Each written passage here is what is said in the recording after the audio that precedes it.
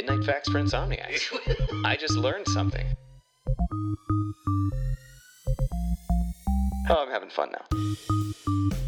But in 1936, a German from Russia who was living in Estonia, named Walter Zapp, told his wife, "Honey, I shrunk the camera," when he built and marketed the Minox, the first ever sub-miniature camera. Horrifying. That made me stammer at the utter horrific nature of that pun. Dude, that was going to be...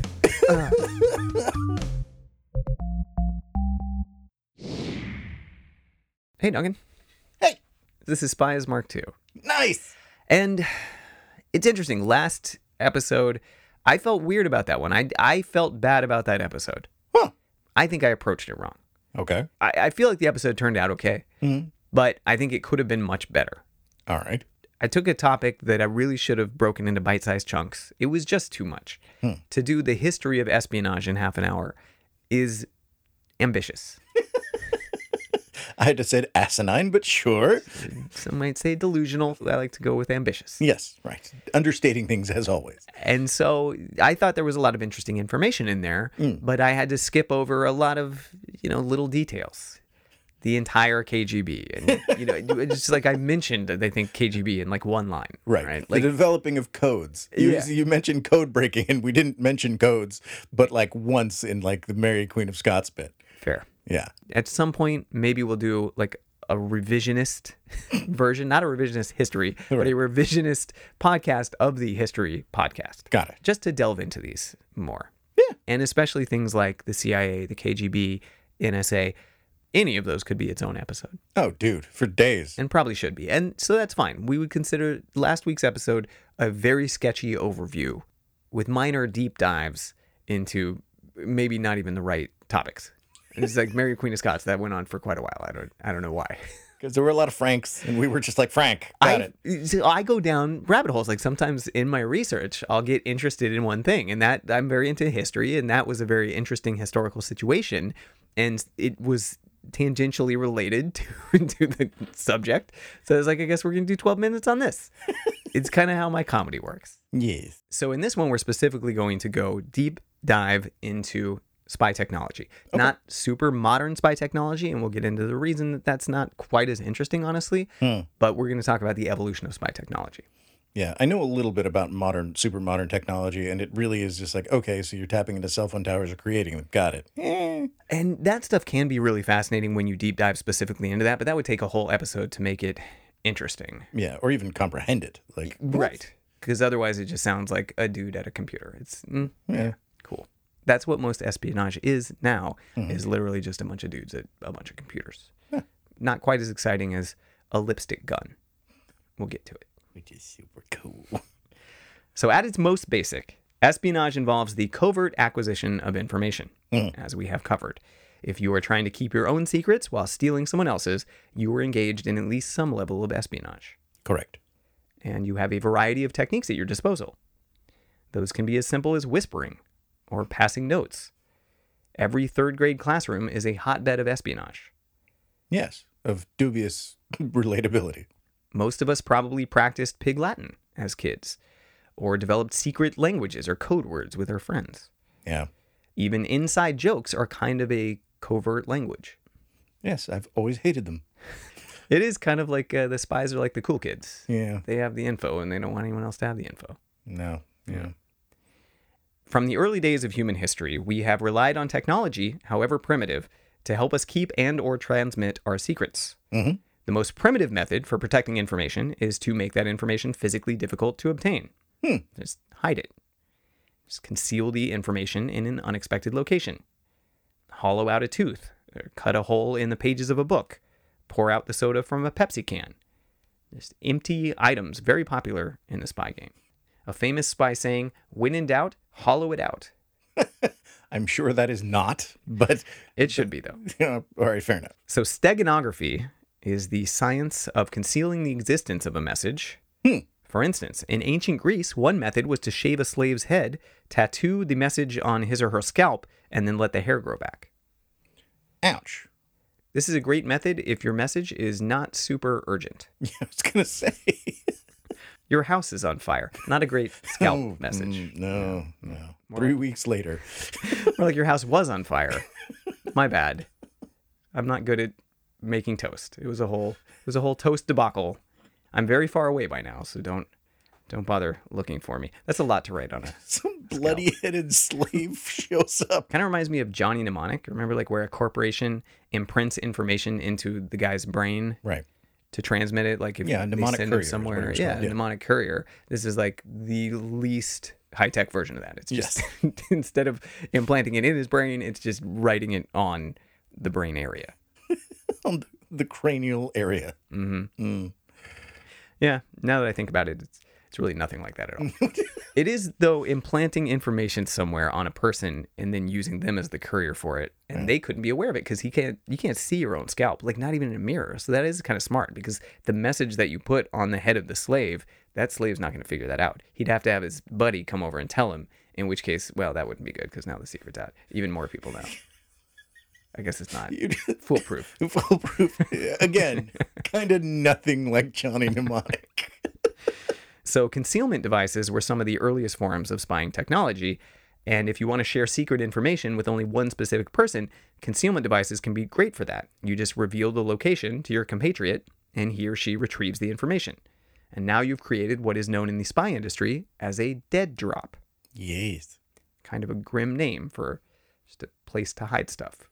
Yeah, I consider more graves dead drops than anything else. I love it. They're like, if you want to be a spy, you're going to have to learn to use a dead drop to communicate. Like, ooh, sounds cool. What's that? It's a soda can. It's an emptied out soda can. But the name does sort of make sense because it contrasts with an alternate method for transferring information, a live drop, which is when two agents exchange the info in person. This, however, is risky because the spies are in the same place at the same time and thus can be made or identified by their actions or by their association with each other. If one of you was already a suspected spy and you were being tailed, now you're both suspects. Right. But a dead drop is also risky in different ways. Once you've placed the item or info in a dead drop, it's no longer under your control. If anyone tries to drink that Pepsi, they're just going to get a mouthful of secrets. Not going to be refreshing at all. Spray you with documents. Also, you run into the whole Arnie problem in Total Recall. Bag left outside the building. No? You don't remember this? I remember Total Recall a little bit. Okay, so Total Recall, there's this scene where the spy meets up with Arnie, and Arnie has not realized that he has distant memories. We're talking about Arnold Schwarzenegger. Arnold Schwarzenegger. You just call him Arnie Arnie, tight like that. we're tight like that. Yeah.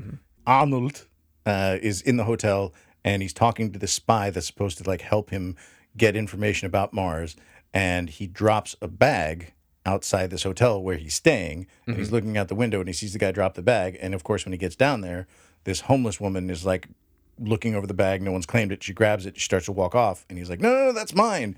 I don't see your name on it. There's this whole thing, and that's the problem with a dead drop. Right. That's why you want to conceal a dead drop, and hopefully no one would even know that the thing is there. Right. But yeah, I mean, a dead drop could be something that is just innocuous, like, a newspaper, and underneath the newspaper is something because you think no one's going to bother with that. But then what if somebody wants that newspaper because they really want to know what happened that day? And then you're like, whoa, there's, wait a minute. I really need to see page 4. Yeah, the benefit of a live drop is you control that information or document or whatever throughout the entire process. You're physically handing it off. Right. A common hiding place for secrets in World War I, for instance, was ammunition. So you take a bullet, you pour out the propellant, replace it with a tightly wrapped piece of paper. This, by the way, another staple of the spy game, tiny paper with tiny writing. Be your tiny paper. Also tiny electronics. Spying not for size queens. No. If you've got issues about sizes of things. A secret compartment in a vehicle, by the way, is called a trap. And some modern traps are extremely complex. Quote, one trap found in the airbag compartment of a U.S. car in 2012 would only fall open if a driver was in the seat, all the doors were closed, the defroster was turned on, and a magnetic card was swiped over a sensor hidden in an air conditioning vent. Jeebus. If you forgot even one part of that, i.e. you or me, you're like, this fucking thing doesn't work. Yeah, it's very complicated. It's like X, B, X, Y, right, left. It's super cheat code. Yeah. Ain't no up, down, down. Also, interesting postscript, that particular spy's airbag concealment method was eventually foiled by his own stupidity. His airbag had been manufactured by the Takata Corporation, and he had ignored repeated recall notices. The airbag then exploded, blasting state secrets and his brains all over the upholstery. These are lies. He wasn't using those brains anyway, so it didn't matter that much, because only an idiot would ignore a recall notice. I got that. For a Takata airbag, as per one of our previous episodes. And I don't know if I'm making this clear. Once again, your ability to handle subtlety is near non-existent. You're like, hey, I made a subtle dig. You notice the dig that I made about the thing? You're a dumbass.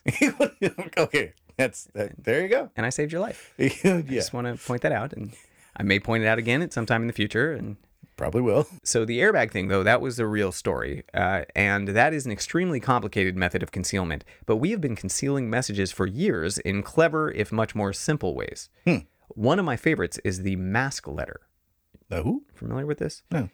This is a letter that is carefully crafted so that certain words are deliberately placed in specific areas of the letter, and when the recipient receives the letter, he or she places a carved design made of wood or paper over the letter, and that blocks out all of the irrelevant words and only reveals the words that fall in the carved portions of the pattern, which together create a message. Oh, okay. Yeah, that makes a lot of sense and is cool. Right? I like this because it takes a ton of planning and creativity. You have to be a real wordsmith to somehow fit, kill the king or whatever, without it seeming suspect. Right. You're like, I've been walking all day. My feet are really killing me. This is the absolute king of foot pain. I'm experiencing stabbing sensations all the way up to my heart. Stab the king in the fucking heart. Like, yeah, I got it. Another popular form of steganography is invisible ink, otherwise known as the sympathetic stain. George Washington called it that. Invisible ink dates as far back as the 4th century BCE. I didn't know this, but there are tons of substances that you can use as invisible ink. For instance, if you write with lemon juice, it is completely transparent when diluted with a small amount of water, but turns brown when heated by a candle or even a light bulb. I learned this from National Treasure 1. George Washington's Culper ring used a special formulation of oak gall ink with various salts and oak apples. This was a version of the most popular ink of the day. You may have heard of oak gall ink if you're a history buff or kind of a weirdo. But the invisible version of oak gall ink was invented by founding father James Jay. The way it worked was that you would write a letter with normal ink and then write an invisible message beneath it with the invisible solution, and the recipient would then introduce a second solution which would reveal the invisible message. Sounds like a lot of work. I get it. The letters usually contained content that was too dangerous to say out loud, like, "We will attack the British at dawn," or "What the hell is going on with George Washington's teeth? Why did we bother leaving England if we're just going to be worshiping another snaggle-toothed, white-haired rich dude in the New World?" Damn, that's cold-blooded. Based on his dental situation, George Washington may have had British sympathies. I mean, he may just come from Britain, one of the two. We have some very sensitive Brits in the Discord, so I like to just throw some fuel on that fire. Oh, yeah. Every now and then. Just throw some jabs. So hiding information is the most primitive method of concealing info, and a dead drop may be the most primitive method for covertly transmitting it. But what if you want to conceal information in plain sight? Enter cryptography. Ooh. In ancient Greek, kryptos is secret and graph is to write. At its most basic, cryptography is all about creating protocols and techniques that conceal the content of private communications from adversaries. The most basic might be the substitution cipher, in which you simply substitute letters for other letters. But these can be easily broken by analyzing the frequency distribution of certain letters. For instance, if you have a long enough substitution cipher written in English, it becomes obvious that the most common letter in the cipher is probably standing in for the most common letter in the English language, the E. Got it. And then you just figure out the next most common letter, and now you've got it. So kind of easier to break down than other ones. Yeah, and it's kind of like Wheel of Fortune. Like after you get a few letters, you just fill it all in. You're like, kill the king with a knife. That's probably what it says. It's probably not dill the king with a wife. So this is not new. There have been ciphertexts discovered dating all the way back from ancient Egypt. One archaic version of cryptology technology is a Cytale, Scytale, which is kind of a brilliantly simple device. So you take a ribbon or long strip of leather and you wrap it around a rod in a candy stripe pattern, like a barbershop pole. You then write a message across the ribbon, one letter on each coil, continuing around the rod. Then you unwind the ribbon and it becomes just a jumble of letters. Right. The receiver of the message possesses a rod of the exact same width and thickness, so that when he or she wraps the same ribbon around the rod using that candy cane method, the letters once again align and the message is decipherable. Got it. But if you were to use a rod of any other width, it would again just be gibberish. Very clever. Yeah, for simpler times. It seems to me like you could just sort of play with it until shit lined up and it made sense. You'd have to play with a lot of different size rods. As I'm May just say it. Speaking of clever inventions, two inventions in particular would revolutionize the espionage game. Radio and the camera. And this is where the Russians really shine when it comes to being the sneakiest of sneakersons. And the Germans, too. And really some other people, I'm sure. Let's start with cameras. Oh, yes? Photographic camera technology has been around since the 1700s, when it was discovered that certain substances, such as silver salts... Jesus. Did not realize how much alliteration was in that sentence. I think because one of them is a C, so I just didn't see it. Certain substances, such as silver salts. Have fun with it, fucker. Off you go. You wrote it. You say it. Holy hell. That was a lot of alliteration. So it was holy hell. Yeah. You love those. This is fun.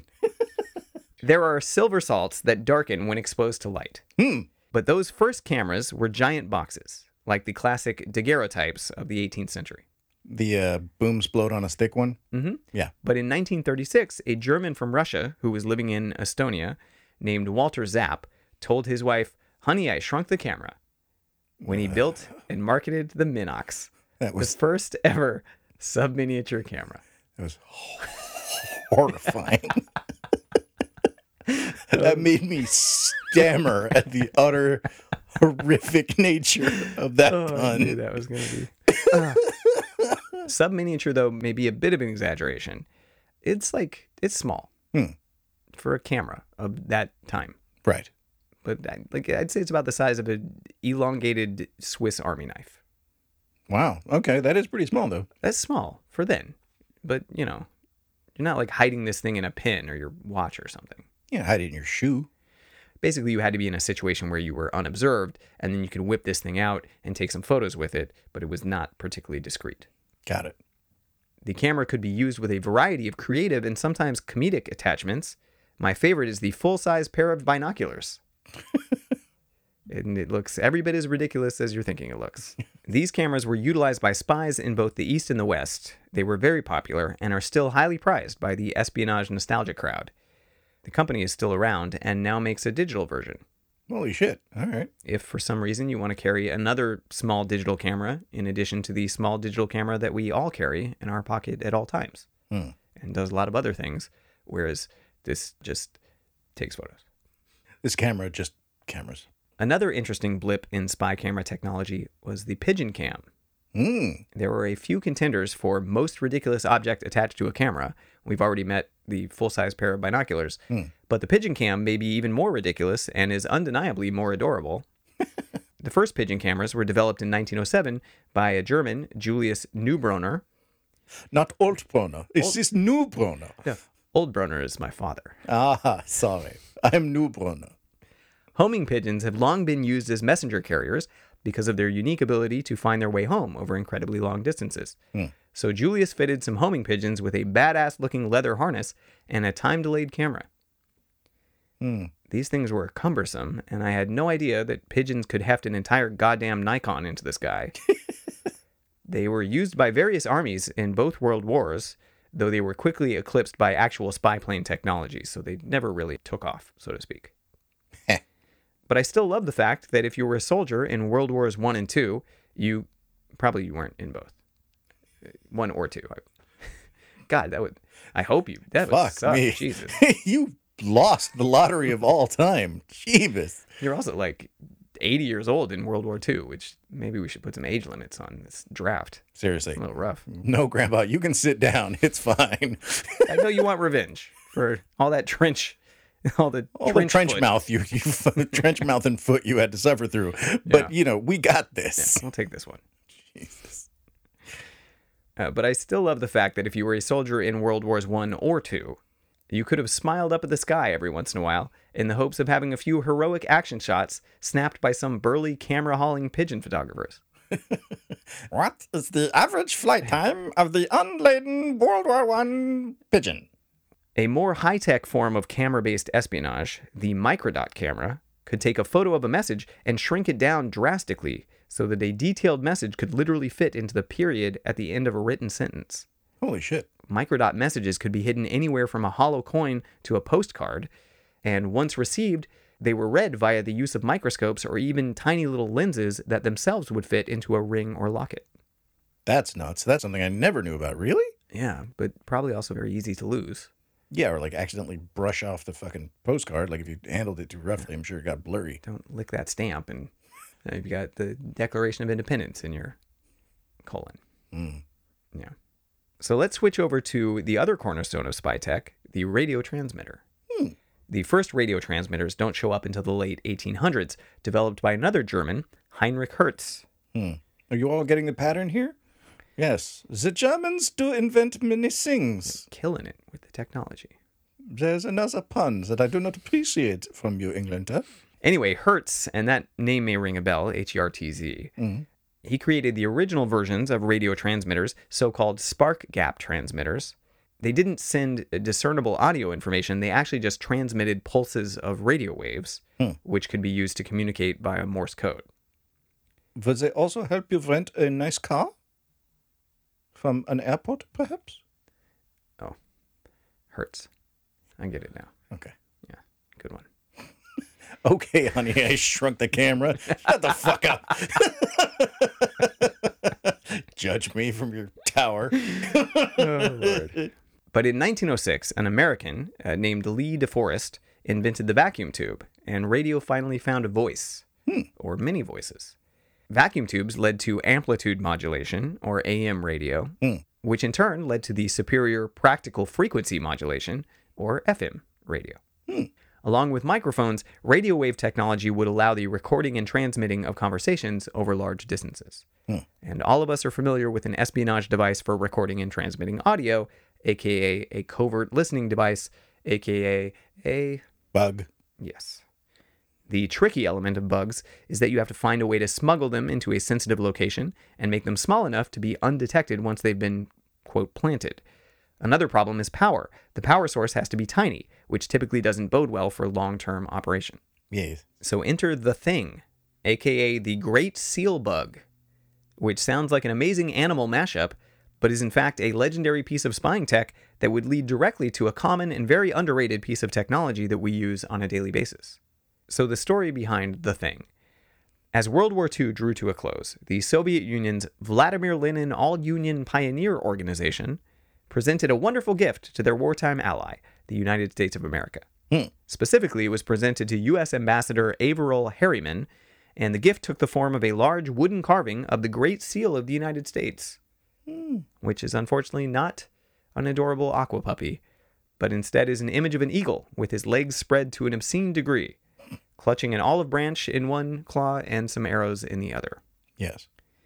Have you ever really looked at this thing? Yeah. I had not. And let me tell you, it is eagle porn. I did not understand the term spread eagle before taking a closer look at this thing. It is definitely an eagle money shot. We're not lying. That eagle is clearly laying on its back, fully exposed and ready to rock. He is down to F. He might stab you with an arrow or give you some olives. I guess it just depends on your performance. No, it's clearly associating itself with, food porn and also pegging.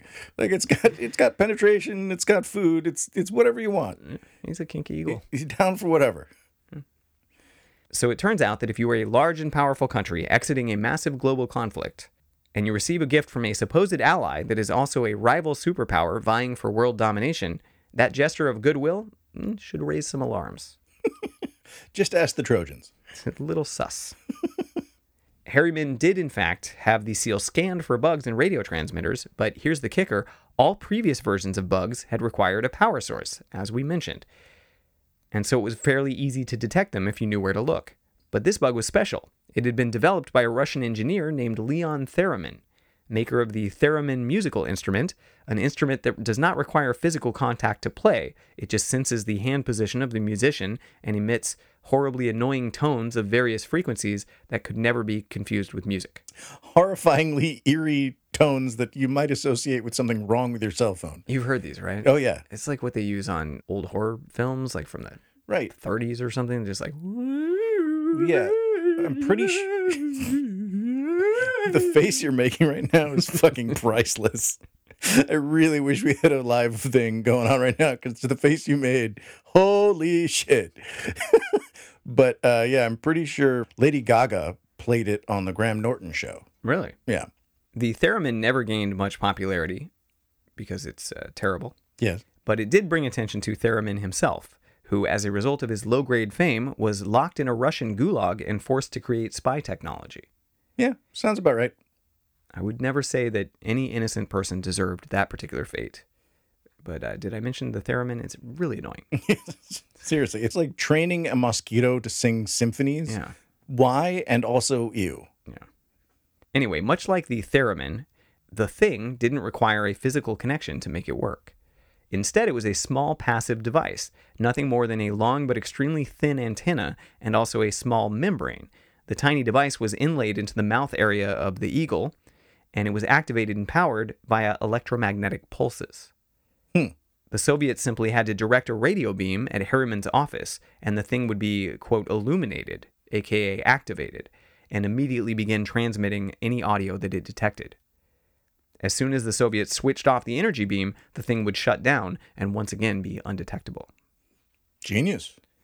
The thing was finally discovered by accident in 1951. It had been hanging on the wall of the American embassy in Moscow, and a nearby British radio operator noticed that he was suddenly receiving random American conversations through his equipment. Whoopsie. He alerted the American State Department, and they were eventually able to track down the bug. And then I imagine that diplomatic meetings were a bit frosty for a few months. Dick move, Boris. Dick move. The thing and devices like it would eventually become known as high-frequency radio bugs, and the technology that allowed them to function essentially endlessly without any internal power source would lead directly to what we know today as RFID, or radio frequency identification devices. If you have a cat or dog that has been chipped, you're benefiting from RFID technology. Shit, if you have one of those cards that just says, "Bap it here," and you've paid, again.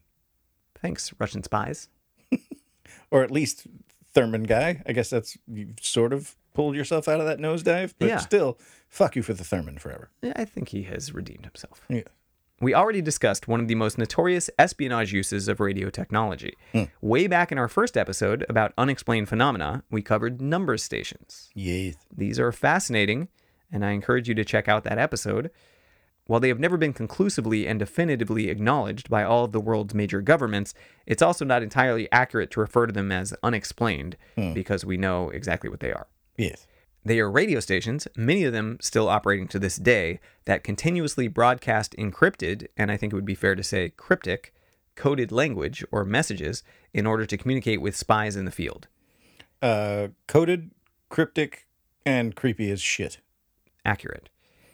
The broadcast often consists of either a young girl's voice or a robotic, kind of disembodied voice, simply reading a series of numbers, preceded or followed by audible tones that sound a lot like a theremin, actually. Yeah, yeah. Or like really badly recorded music from a actual record. Yeah, we played one, and that one honestly skeeved me out. Yeah. The back of the hair neck thing happened. It was bad. Wasn't a fan. But the way number stations actually work is very simple. There is a spy out in the field tuning in with a radio and decrypting the messages using what's called a one-time pad. The pad is literally a pad of paper with different encryption keys on each page. The first portion of the radio message, often the tone, indicates which page of the pad is to be used, which key, in other words, and the spy simply flips to that page and uses that particular key to decrypt the rest of the message, and then, this is critical, discards the page. Since the key is only used once, and the message tends to be short, messages from number stations are essentially impossible to decrypt. Right.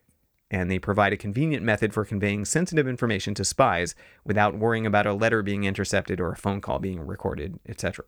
It's basically another case of hiding information in plain sight. Right.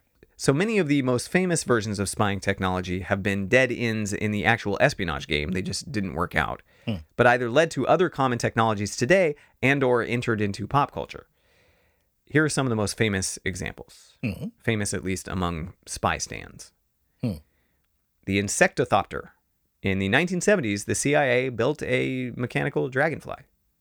Technically an unmanned aerial vehicle, basically an early drone, the Insectothopter was a flying tiny bug robot, painted like a dragonfly, and with wings that could flap, and worked.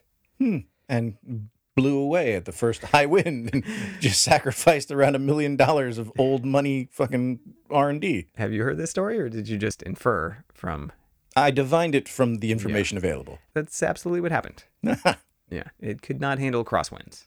It was very small and delicate, and they didn't think it through. What? Yeah, no word on how many of these little insectothopters were swallowed by surprised frogs and birds.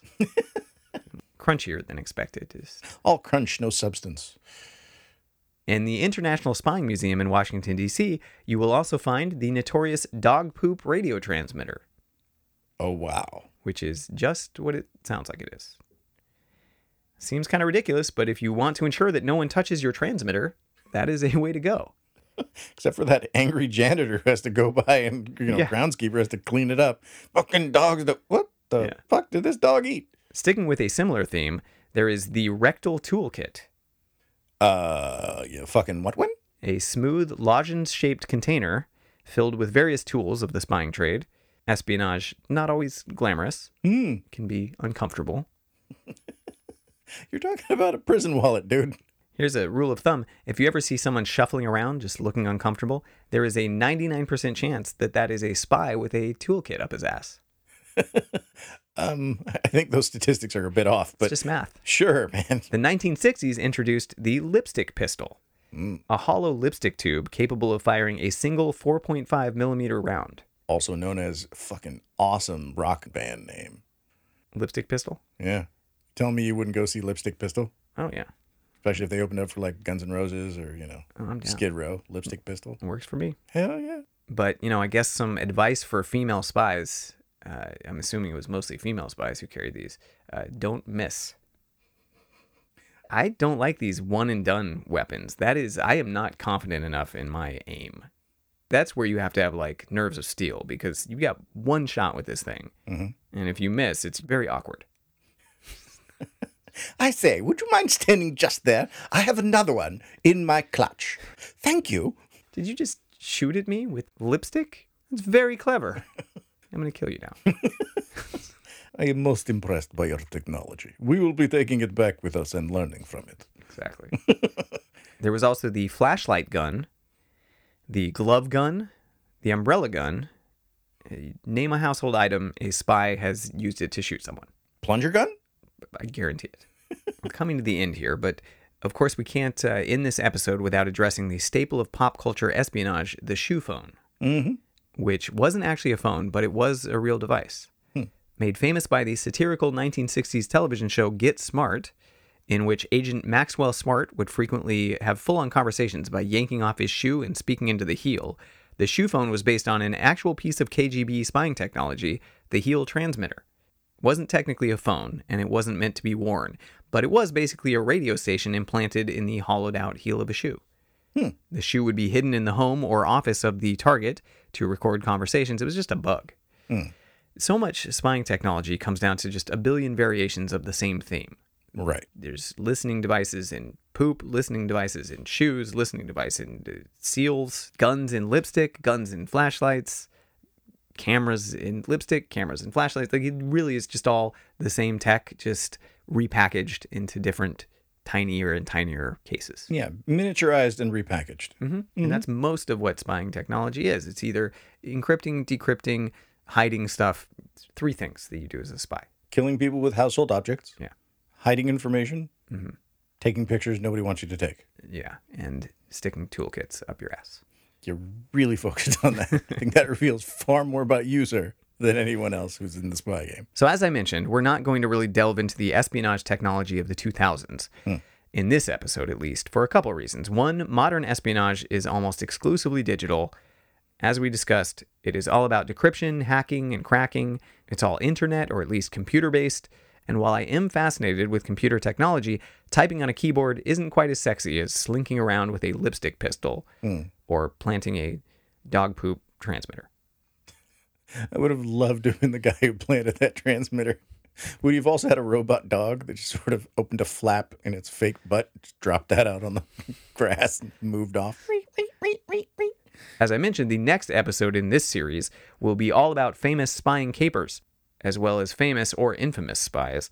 So we will have another episode, probably not next week. We're probably going to take a break from the spying, but I would say like within the month, I want to continue on our spy journey here. I would like this series to actually get finished. A lot of times we say we'll do a Mark II or something, and then we don't get around to it for a long time. This isn't about a year.